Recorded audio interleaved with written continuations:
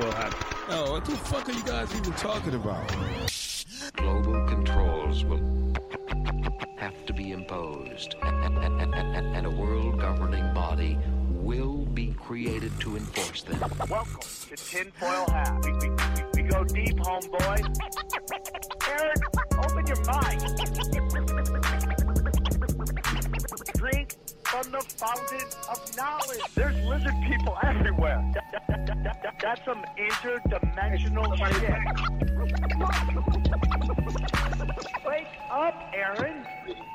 This is only the beginning. Dude, you just blew my mind. Are you ready to get your mind blown?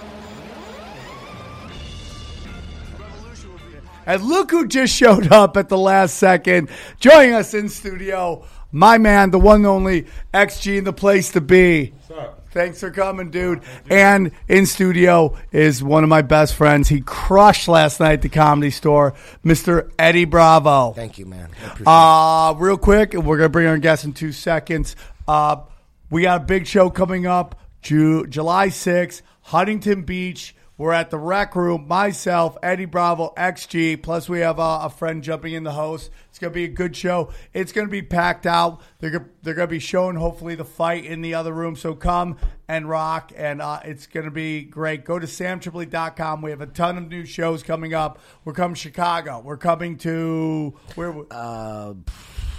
places. We're going to be Bakersfield. No, I'm proud to announce San Francisco. We're coming back September 13th. We're going to be at Cobb's, and that's the business. We have a short time with our guests and a short time in the studio, so let's get into it. With great honor, I'm so excited to have this man on. He's kind of the OG of the whole truth community. He's been dropping truth bombs forever. We were supposed to have him on before. Due to miscommunication on my part, it didn't happen. So he's been kind enough to come join us again. With great honor, please welcome to Tinfoil Hat, Mr. David Icke. How are you, David? Thanks, everybody. I tell you what, I've got a towel with me, which is a real rarity in Britain because it's so bloody hot today. It's humid. You get it every day. We get it rarely. So I'm melting here. His website is davidicke.com, and he has a movie called Renegade that is out now. There was some controversy, David. You were in L.A., and about an hour before the screening of your movie, they canceled it. Why did they cancel it, and was it ever eventually screened in Los Angeles? Well, no, it wasn't. The thing is, if you're saying things that, shall we say, the system doesn't want people to hear, then they either tell the truth about what you're saying and demonize you that way because you're saying things that people wouldn't like, or they lie about you. So for decades now, I've been lied about in terms of what I'm saying and the kind of the spin and direction I'm putting on it. And so what happens is, we're seeing freedom of speech disappearing. And it's amazing, if you were at my side in the last few years or more, how easy that is. What happens is, and it's getting more and more difficult for me to speak in public, because someone rings the venue, in this case, contacted the venue of the Renegade premiere in Los Angeles at a aerial theater in Monaco, and obviously said, this guy's a demon. This guy's saying this guy's saying the other. Without checking with you, they just believe him. And so we had this premiere at the Aero all planned. It was for about 6 o'clock in the evening. It wasn't organized by me. It was organized by the American company that made the film. And we're about 5 minutes away from a technical through at 4 o'clock, about 2 blocks away. The phone rang in the back of the car. Producer picked it up. He's got the phone to his ear, but I can hear every word because this guy at the other end's giving it some. He's going hysterical. The sinister little interchange that went on. He said, "Is this a film about David Icke?" And the producer said, "Well, yeah, it is." "Does it put him in a good light?" Well, yeah, it comes across well. Yeah, well, we're having it then. Wow. And yeah, this is people. You know, people will see on the internet that YouTube is demonetizing this or banning that. But if you're actually, if you like, at the coalface of this, you realize just how far it's gone. You know, I was banned from Australia, literally the whole country. Yeah. Ago. 4 hours. I was in LA at an airport hotel. 4 hours before my plane left to go to Australia to start, I think it was a 6-city tour. And it had been arranged for literally months, of course. I was given a visa to do it by the Immigration Ministry in Australia in September last year. 4 hours before the plane left, I'm sitting in a hotel bar in LA, and there was a message came from the Minister of Immigration, a guy called David Coleman, saying, we're revoking the visa. Cost us £30,000. What's that? Best part of $50,000 because of all the. Oh my God! And you get none of that back. The government is not in any way liable for that. The minister's not liable for that. Just says you're not coming. And nothing had changed, of course, since the visa was given. The minister said in the missive that he agreed I'd been there 10 times before and there was never a problem. But now, suddenly, 4 hours before the plane left, this was the line, I didn't pass the character test. And that means that I'm saying something that the government doesn't want people to hear. And perhaps even more sinister, two of the reasons that were given was that I had unacceptable opinions on vaccinations and unacceptable opinions on the hoax, as I would claim it to be, of human-caused climate change. Now, whatever people may think of that, if we live in a free society, and you guys, I mean, crikey, what must this stuff be like for comedy now? Oh, yeah, we're going through it right now. And what you can joke about. Comedy is one of the great means of cutting through the crap and just, challenging, questioning, laughing at everything, most of which deserves to be this crazy world we live in.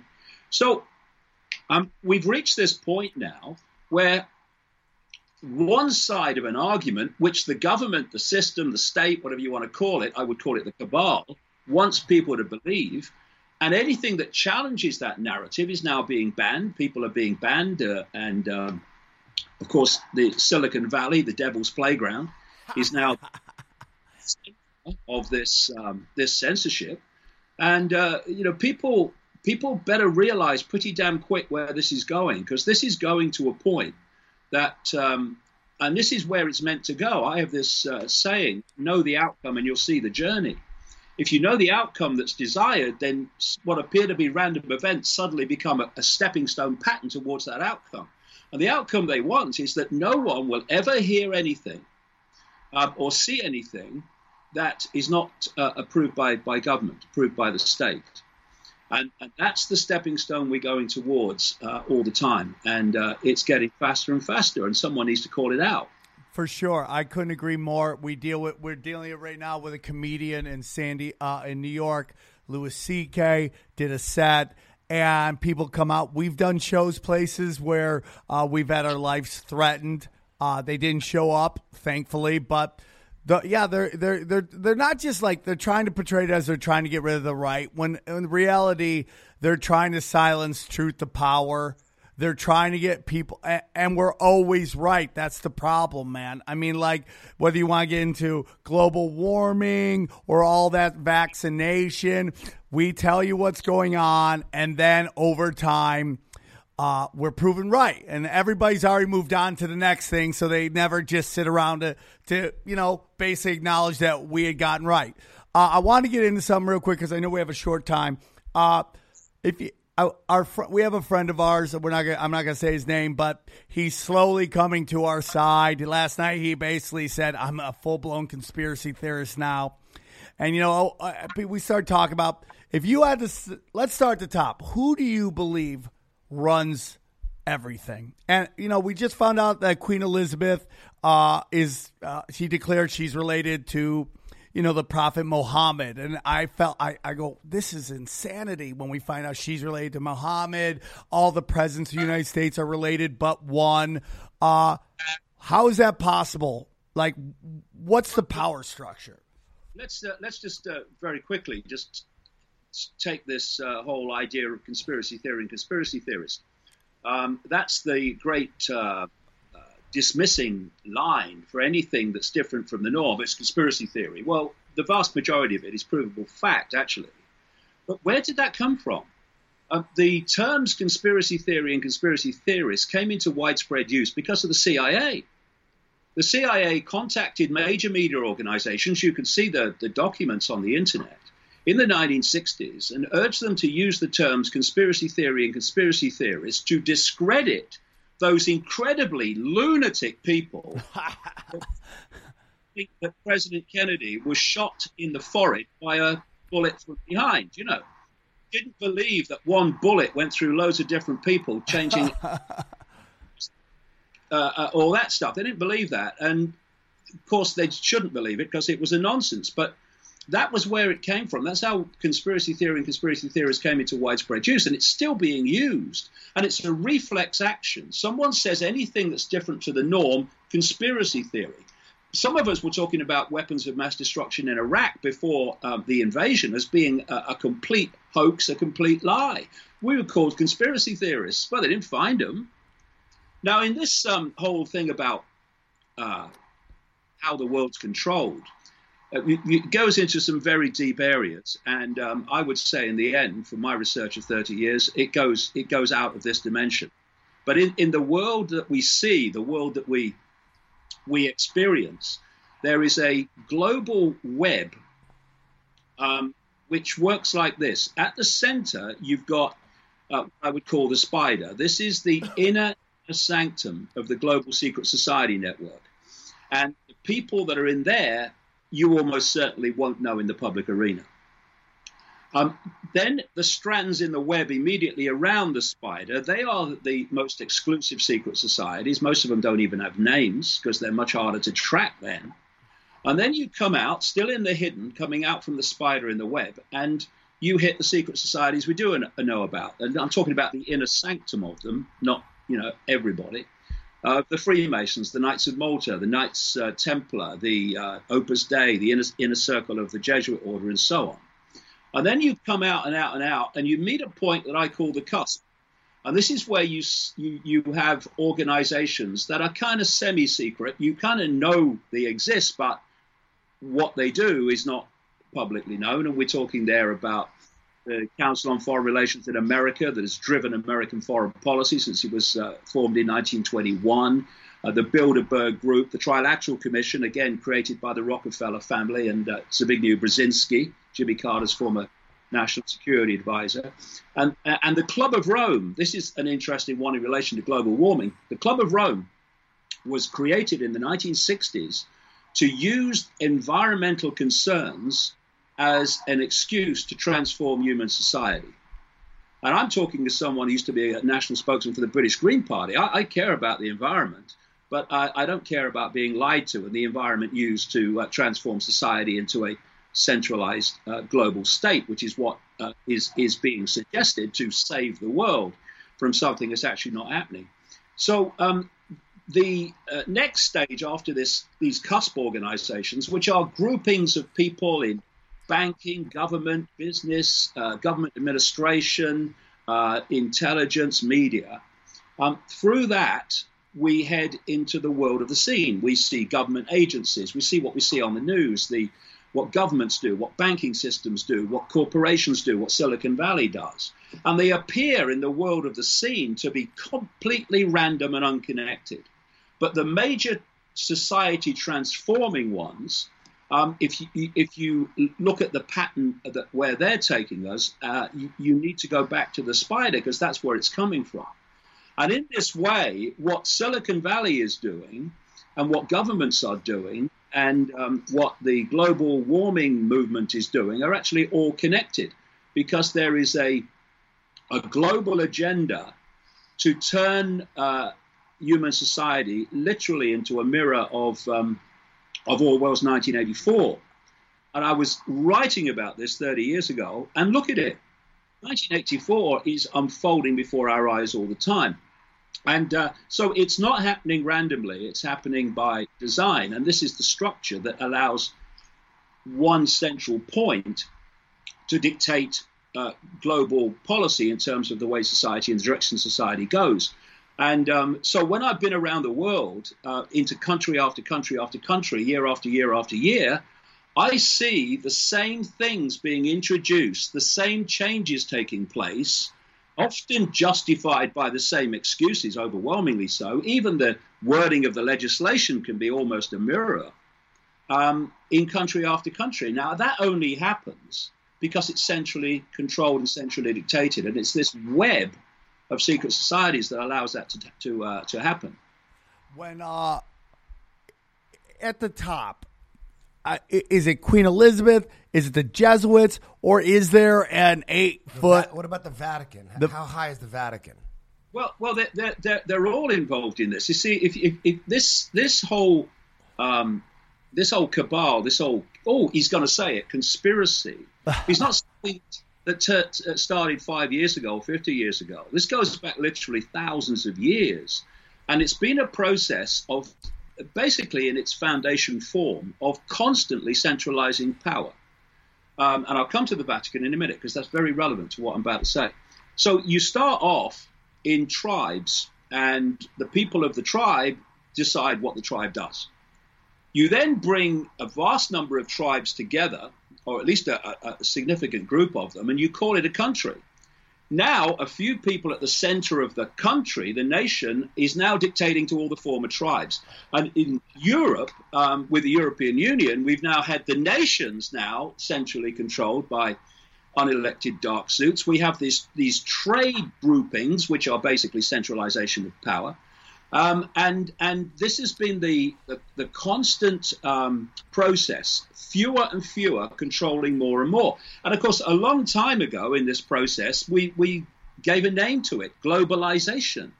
Globalization is simply the centralization of power in the hands of the few over more and more and more. And like I say, it goes back thousands of years. So if you want to understand the Vatican, you've got to understand Babylon.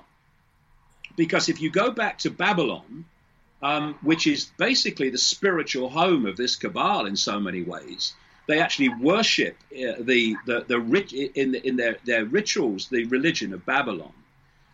In Babylon, they worshipped a trinity of the father god Nimrod, the son, the virgin-born son called Tammuz or Ninus, and the third point of the trinity was a goddess called Queen Semiramis.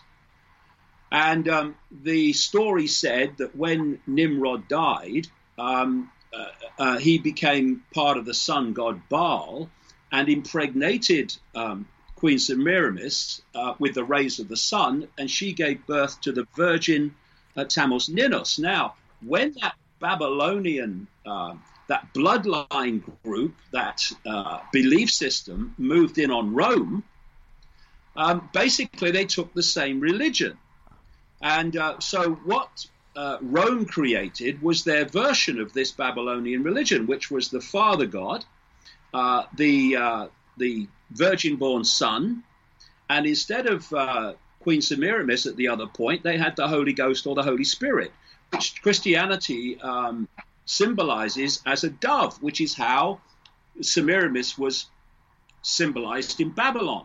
And all the characteristics and traits and names that were given to Queen Semiramis in Babylon, like Queen of Heaven, Virgin Mother, were given in the Roman version to the character of Mother Mary. So what you had was an outward expression of this Babylonian religion, where instead of literally drinking the blood and eating the flesh, as they do in Satanism, and they did in Babylon, and this cabal still do in their satanic rituals, amazing as it may seem to people who are hearing this for the first time, they have the rituals of drinking the blood as red wine and as bits of biscuit, you know.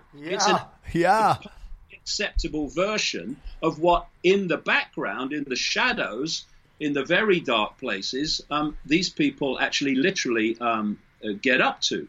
And so it's something that has moved through thousands of years, but has just continually centralized power to the point now where we're heading to the ultimate point of power, because this is where it's been heading. And that is connecting the human mind, the human brain, to artificial intelligence. So artificial intelligence becomes the human mind. It becomes human thinking, human perception, human emotional response, or what would pass for it then. And so we're looking in the face of this end game that has taken thousands of years to get there. And it's happening before our eyes. And this is not me pulling this out of the ether. People like Ray Kurzweil in Silicon Valley, the Google executive, he's openly talking about the human brain will be connected to artificial intelligence he gives a date of around 2030. And artificial intelligence is taking over everything. Look at it. You know, they want artificial intelligence cars, artificial intelligence lifestyles in every form. And that will control human society. It already increasingly is. So here's the question. Who's controlling artificial intelligence? Because once you have artificial intelligence literally controlling everything and becoming the perceptions of humanity via the connection to the human mind, which is where they're going, whoever controls artificial intelligence controls everything, the entirety of human society. So if you look at the story, they've started way back and more centralized power to the point now where the ultimate centralization of power, which is the control of human perception at source, AI, is basically looking us in the face. So as we get into this, we see like NASA, we've seen like global warming, vaccinations. These seem to be all giant money grabs. Eddie, we were talking about last night, your perception of Earth. Is it do we live on a ball? Do we live on a flat plane? Is this similar? Before we get into that, William Cooper, author of Behold a Pale White Horse, he believed he worked for the Office of Naval Intelligence. He was in charge of preparing briefings for Navy admirals and stuff. And in these preparations, and he was putting documents in logical order for these briefings, he came across an operation called Operation Majority. And it had a project in there called Project Red Light, and it was all alien stuff about reverse engineering, crash UFO technology. So at first he thought, "Oh my God, this is real. I mean, UFOs are real." I'm looking at these briefings, and then he began to realize that they wanted him to leak it, and that there's been an operation going on where they're trying. He basically believed that the technology was real, but the extraterrestrial part of it was nonsense. And he got balls deep into researching everything about UFOs, and he realized that since at least 1917, he thinks probably before, that there's been an ongoing operation to prepare us for an artificial extraterrestrial invasion, and that's supposed to be the ultimate way to usher us into a one world, totalitarian, socialist government. And so he basically believed that, all these space movies and comic books so when you look at Roswell, 1947, the end of World War II, 1945, Operation Paperclip, we bring in all the Nazis. The Nazis were already scaring their people with fake UFOs. They were making fake UFOs and trying to scare their people. So it seemed like when we brought over the Nazis and Werner von Braun, it seems like they were like, you guys need to step up your alien UFO game. So Roswell happens and all these movies and comic books.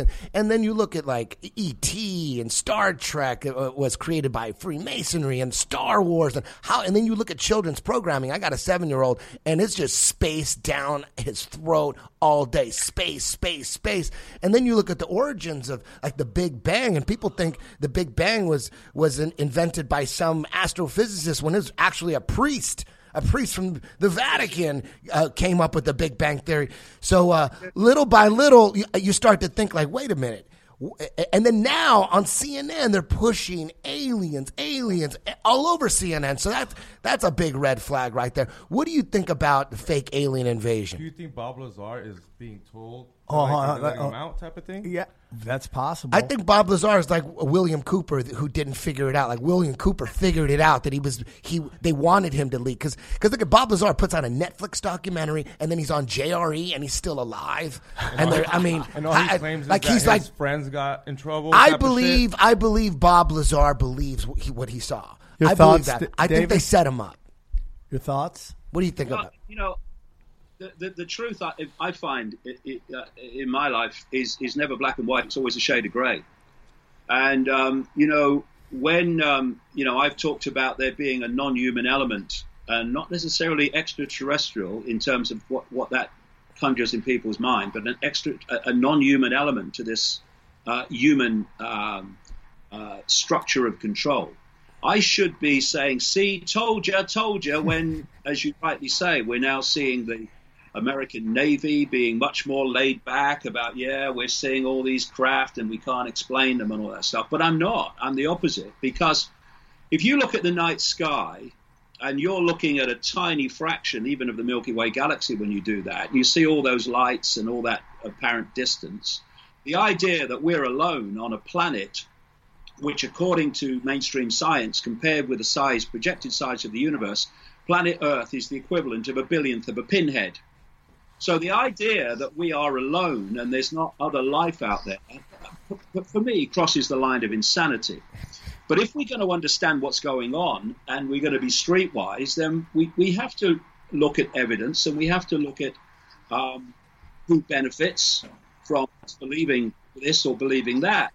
And I absolutely agree with you. There is an agenda which could quite possibly be played, which is to fake an alien invasion. Because I've just been talking there about what it's all about. It's about the centralization of power, politically, militarily. They want a world army. They want a world central bank. They want a world currency, which I've been saying for decades is designed to be just digital money, no cash at all, and look at the way that's going. Now, if you look at the outcome of an alleged alien invasion, in fact, Ronald Reagan kind of articulated it when he was in power. He said that if there was a threat from beyond, we'd all come together.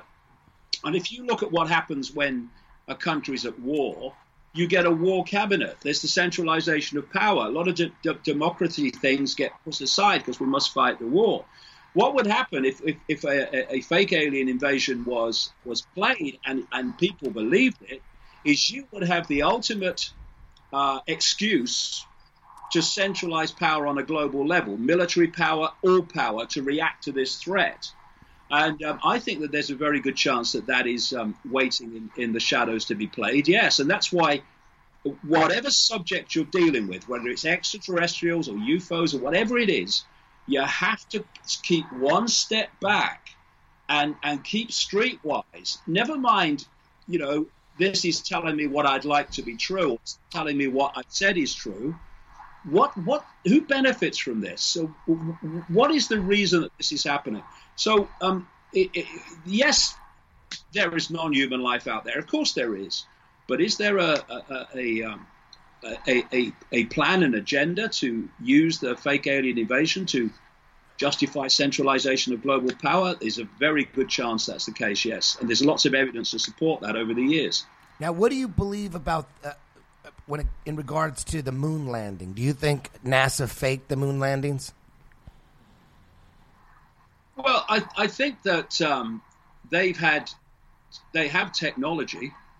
You've just mentioned it. They have technology that is way beyond the space shuttle, and way beyond anything that we see in the public arena. And it's because they have that technology that they can, it's like I've been saying for years, just because you see a flying saucer doesn't mean it's flown by an alien. It's a very good chance it's flown by a human out of somewhere like Area 51 or something, because they have this technology. And this is one of the things that is very, very important for people to appreciate. Whatever the cutting edge of technology we see in the public arena, it's way behind what they have in the shadows. Yeah. But as far as proof, though, do you believe that Buzz Aldrin and Neil Armstrong made it to the moon?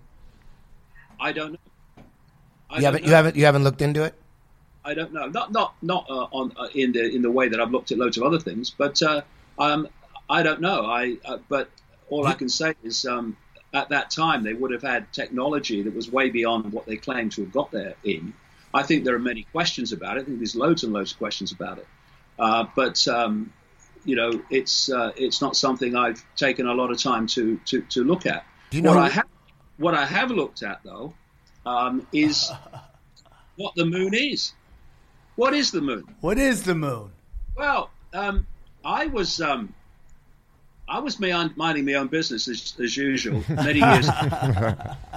And what happens in my life is a subject will come up, and then out of nowhere, like a new one, and suddenly information about that subject is coming at me from all angles. And this happened with the moon.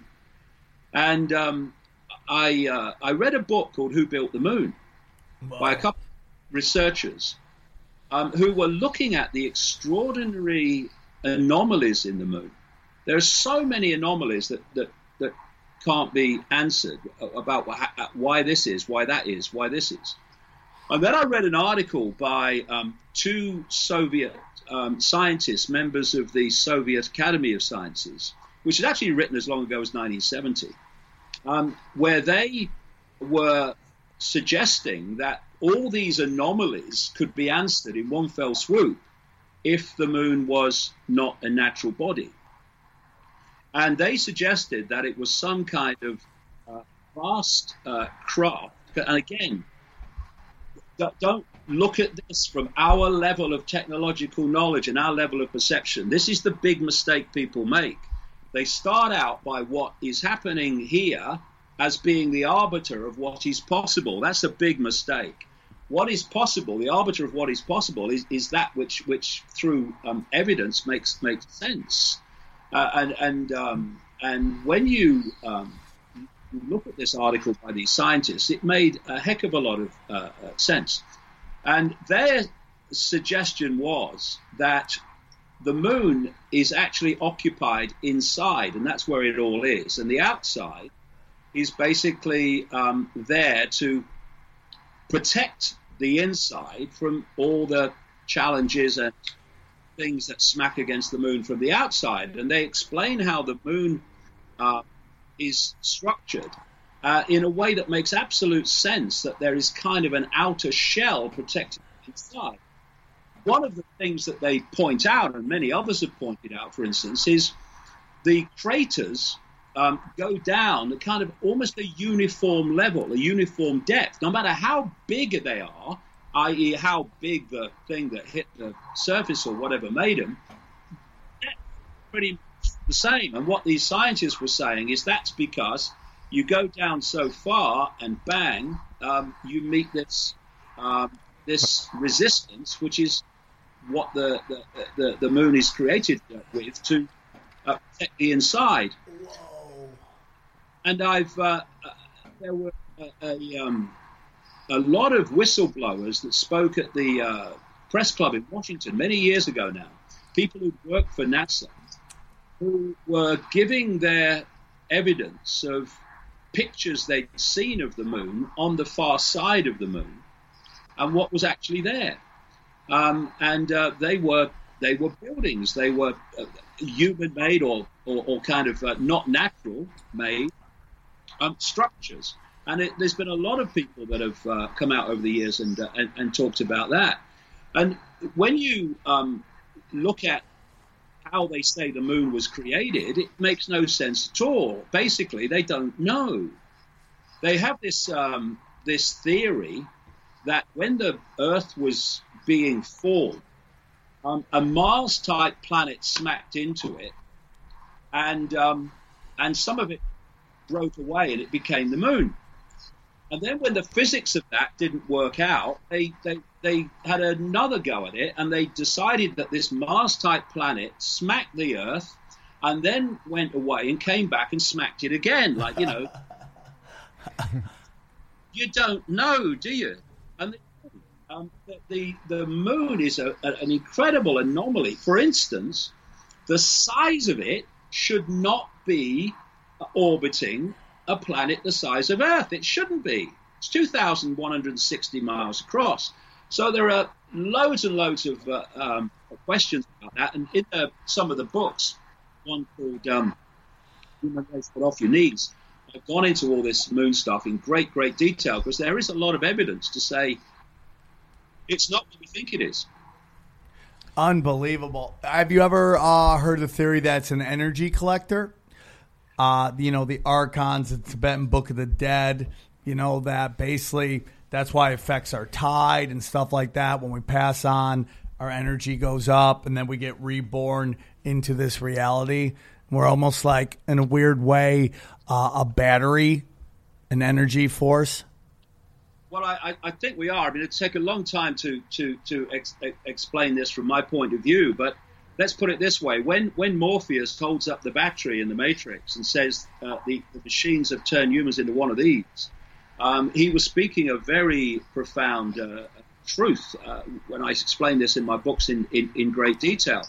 The thing that keeps people in perceptual servitude more than anything is the way that the nature of reality itself has been suppressed. If you said to most people, is the world solid? They'd say, well, of course it is. If you look at it, however, through quantum physics, etc., you find that the world is not solid at all. It's just energy that is vibrating slow enough to appear to have a state of solidity. And the world that we think is outside of us and solid is actually in here. It's the very same principle. And interestingly, this technological world that is unfolding around us now is mimicking the very reality that we experience in what we call life. If you have a Wi-Fi field of information, a radiation field of information, well, where is it? If it's in your studio now, where is it? You can't see it. Why? Because it's outside the frequency band of human sight. And if I said to people that knew nothing about computers, in this room is a field of information that if you lock into it, you enter a whole collective reality that can be accessed anywhere in the world, in Australia, in America, Britain, anywhere, and you all experience the same reality. People say, you're mad, mate, because what would they say? Well, where is it? I can't see it, so it can't exist. But because today people know about Wi-Fi and they know about computers, if you say, there's a field of information in this room, radiation information in this room, and if you lock your computer into it, you can pull it onto the screen, people will say, well, yeah, of course you can. I know about Wi-Fi and computers. Yeah, that's right.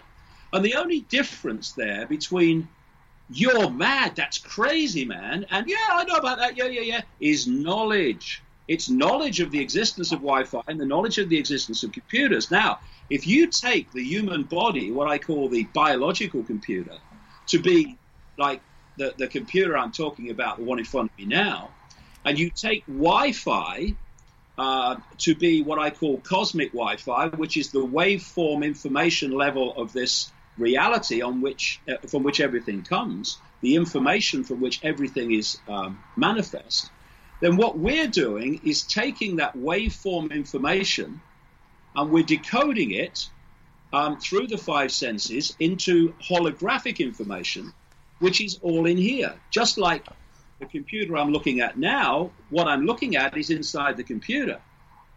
And this world is inside us. If you look at the five senses, what do they do? Take the ear, that's a classic example, but they're all the same. It takes waveform information called sound waves.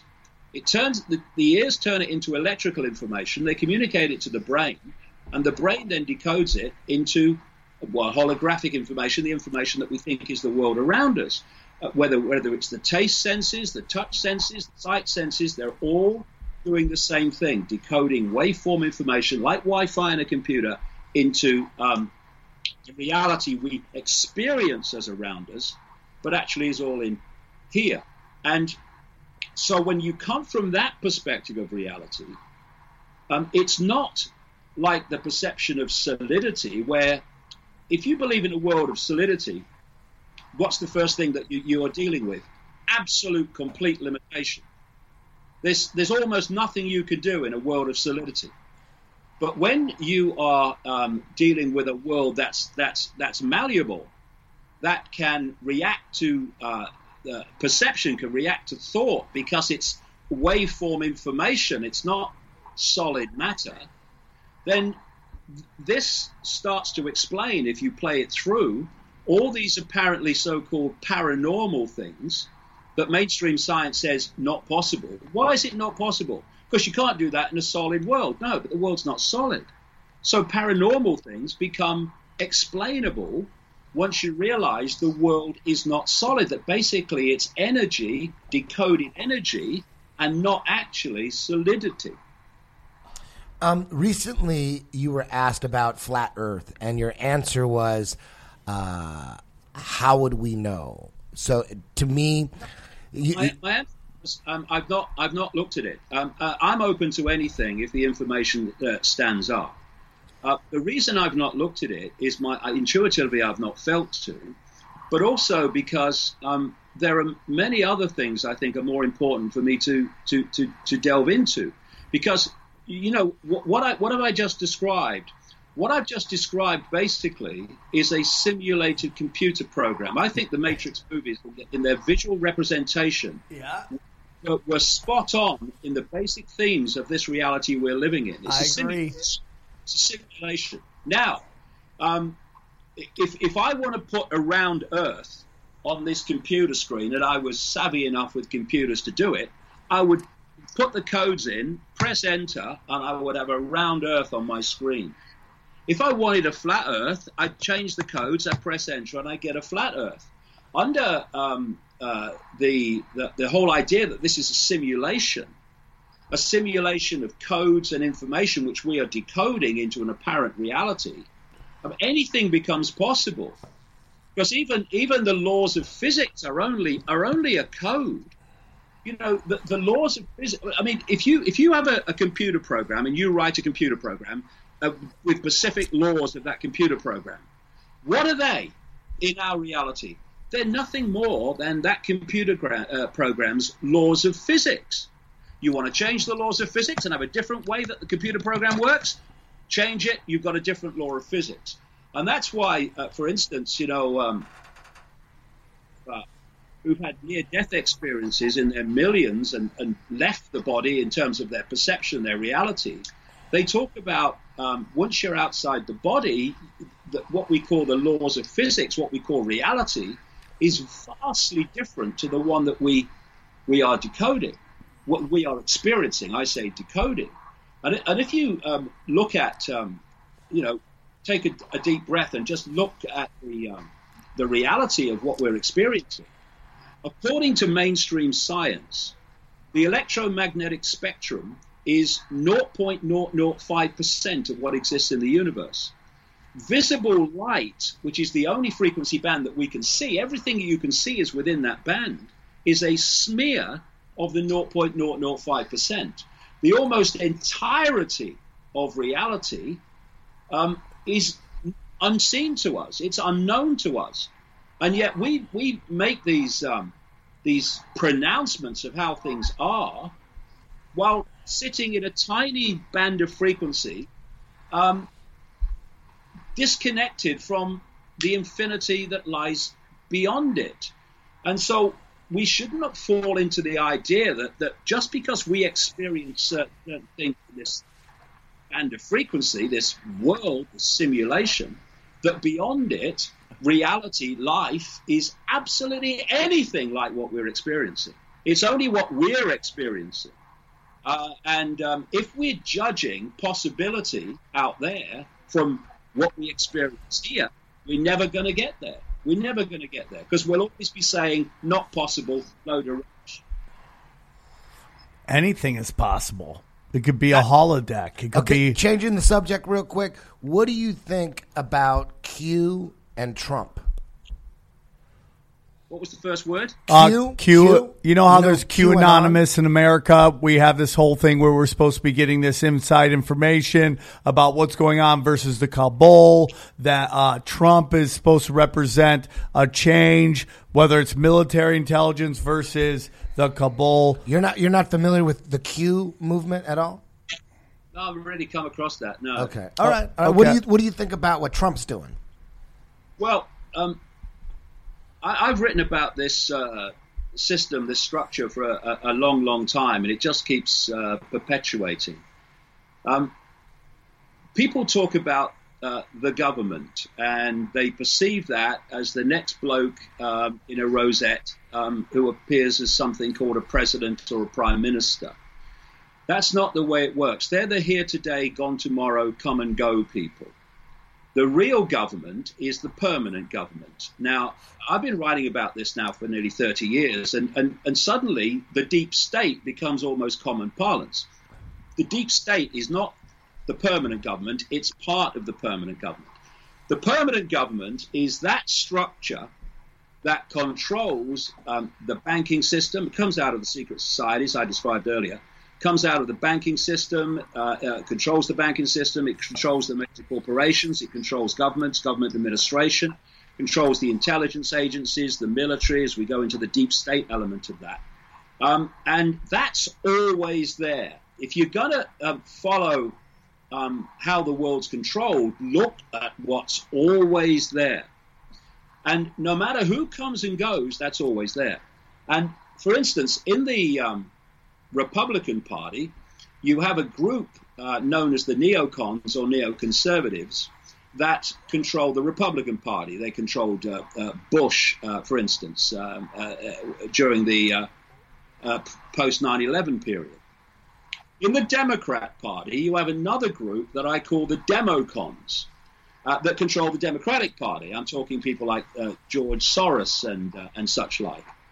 And the thing to understand is that if you go one step back into the shadows, the neocons and the democons answer to the same master. They answer to this permanent government. So whoever comes and goes as apparent Democrat or Republican presidents, that permanent government is always in power. And that's why no matter who comes and goes, the world keeps going in the same direction. So, quick one. In September 2000, an organization in America called the Project for the New American Century, which was made up of people who would very soon afterwards become the Bush administration. We're talking Cheney, Rumsfeld, Wolfowitz, Zakheim, all these people. They produced a document which was demanding that American forces fight what they called multiple theater wars in a list of countries to regime change those countries. Those countries were Iraq, Libya, Syria, Iran, Lebanon, North Korea, China, and so on. After that document was published, and by the way, they said in that document that for this series of regime changes to be justified, they had to have an event that would turn public opinion into supporting that. And this was the wording in that document, September 2000. The process of transformation, or this regime change, would necessarily be slow, absent some catalyzing and catastrophic event like a new Pearl Harbor. 1 year to the month 9 months after the people that wrote that document came to power, a year after it was published, America had what George Bush called at the time the Pearl Harbor of the 21st century. What happened then is this list started getting ticked off. Bush and Blair went into Iraq based on a lie. Okay, they go. In comes Obama. Now he's a Democrat. He's not a Republican.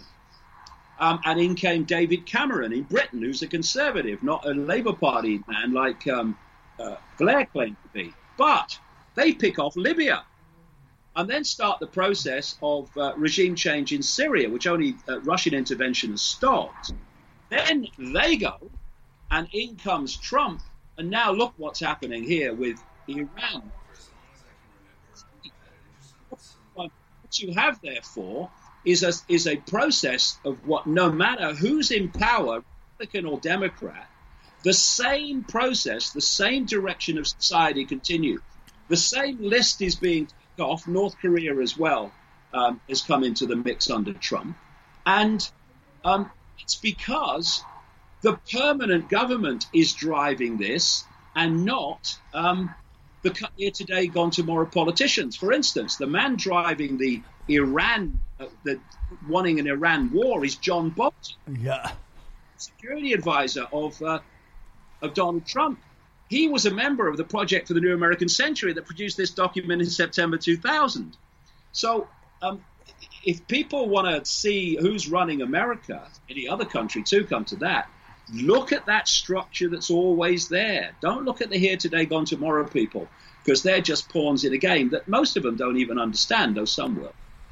Mr. Icke, as we got a couple minutes left here, I wanted to ask you, you're somewhat known for your discussions on shape-shifting lizard people. I was told that recently you might have walked back from those statements or felt like maybe it. No, I haven't. Okay, perfect. Can you tell us? Can I say one thing real quick?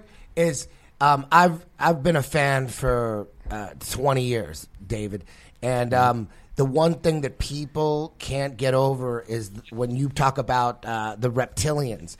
And the crazy thing is, most people believe in UFOs. That's fine. Believing in UFOs is fine. But when you start, like aliens, but when you start talking about reptilians, like, what do you think these fucking UFO pilots look like? If you believe in UFOs, what if a UFO came down and we were told that there were, that reptilian blood, we wouldn't flinch.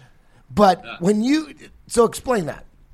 The thing is, I just say to people who, just look at the night sky, realize you're looking at a tiny part of one galaxy. And the latest estimate I saw is that in the universe, there, having been claimed to be one galaxy up to the 1920s, they're now the highest estimate now among scientists is there 2 trillion galaxies in the universe. So, oh my God.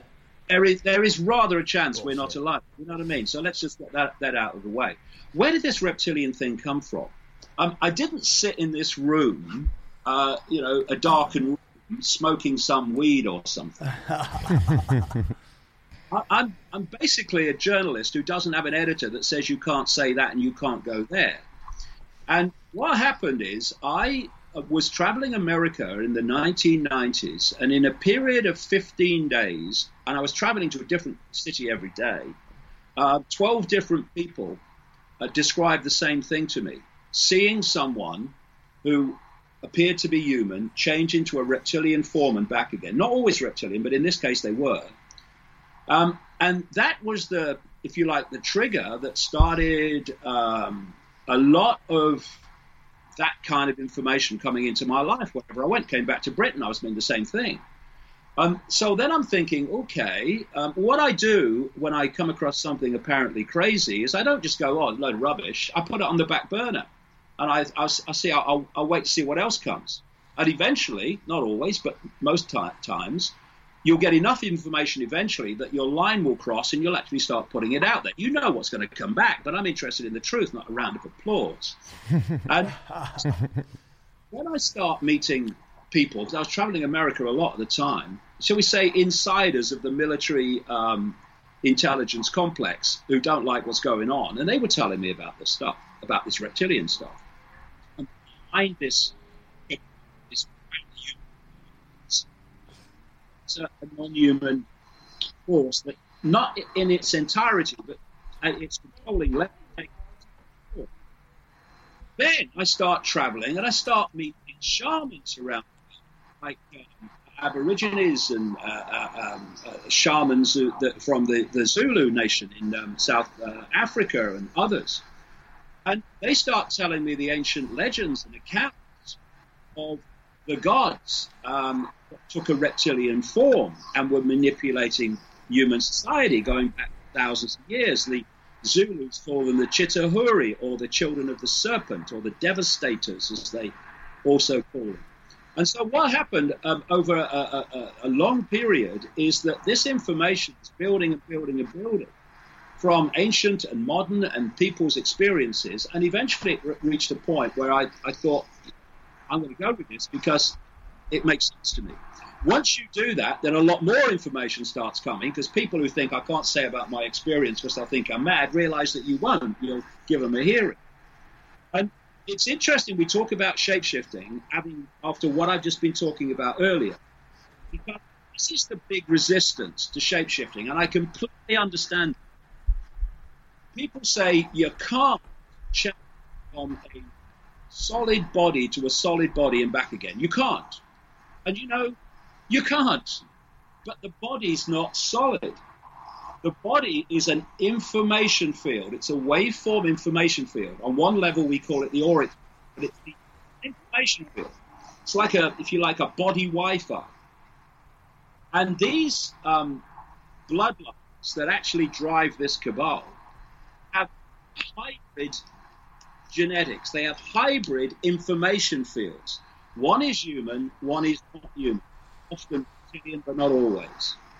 Therefore, as they are operating within human society, the field that is the dominant one is the human field. So if I'm looking at them, I'm decoding in the way that I've described, I'm decoding the human field. I see a human. If that non-human field becomes the dominant one, which it can happen not by choice, people to real deep levels of fury and rage, the electrical charge of that can shift this hybrid field. Many people have described that to me around the world over the years.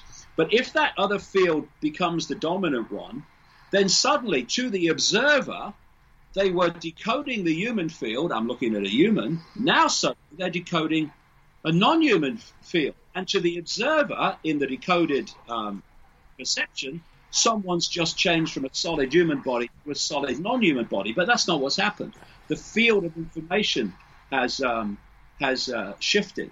And if you go and look at ancient shamanistic accounts around the world, not just reptilian shape-shifting, but shape-shifting is part of their culture, because they understand that reality is not the solid reality that we think it is, and therefore what people say it's impossible, it's not impossible if you see reality as it really is. And I'll tell you a quick story if I've got time about this. Okay. It was in California, funnily enough. I turned up at a multi-speaker conference. It was quite a few years ago now. And there was someone speaking in the hall, and I just arrived, and I was walking around, and I walked in the little area where people were selling books, and there was only one person there, and he was a good old boy, kind of, patriotic American guy, right? And he wrote or published a newspaper, an alternative newspaper. And he said to me, he said, "Oh, nice to meet you." He said, "I like your stuff," he said, "but this reptilian stuff, this shape-shifting stuff, I can't get my head around that." And I said, like I say to everyone else, take what feels right, leave the rest. 24 hours later, he's come up to me. He says, "I know what you mean." I said, "What do you mean?" He said, "I've just seen it." "Seen what?" He said, "I've seen a shift." And he told this story. He'd written an article in this newspaper that he publishes, the edition before. And another speaker arrived who took big exception to it. And they were having this enormous row in a bar right in reception in this hotel. It's in Santa Clara. And so much so, the manager came over and said, "Gentlemen, would you please leave, because you're upsetting the guests." So this guy, this good old boy, he said, I'm out of here. So he walks towards the elevator and stands and presses the floor, and it starts to close.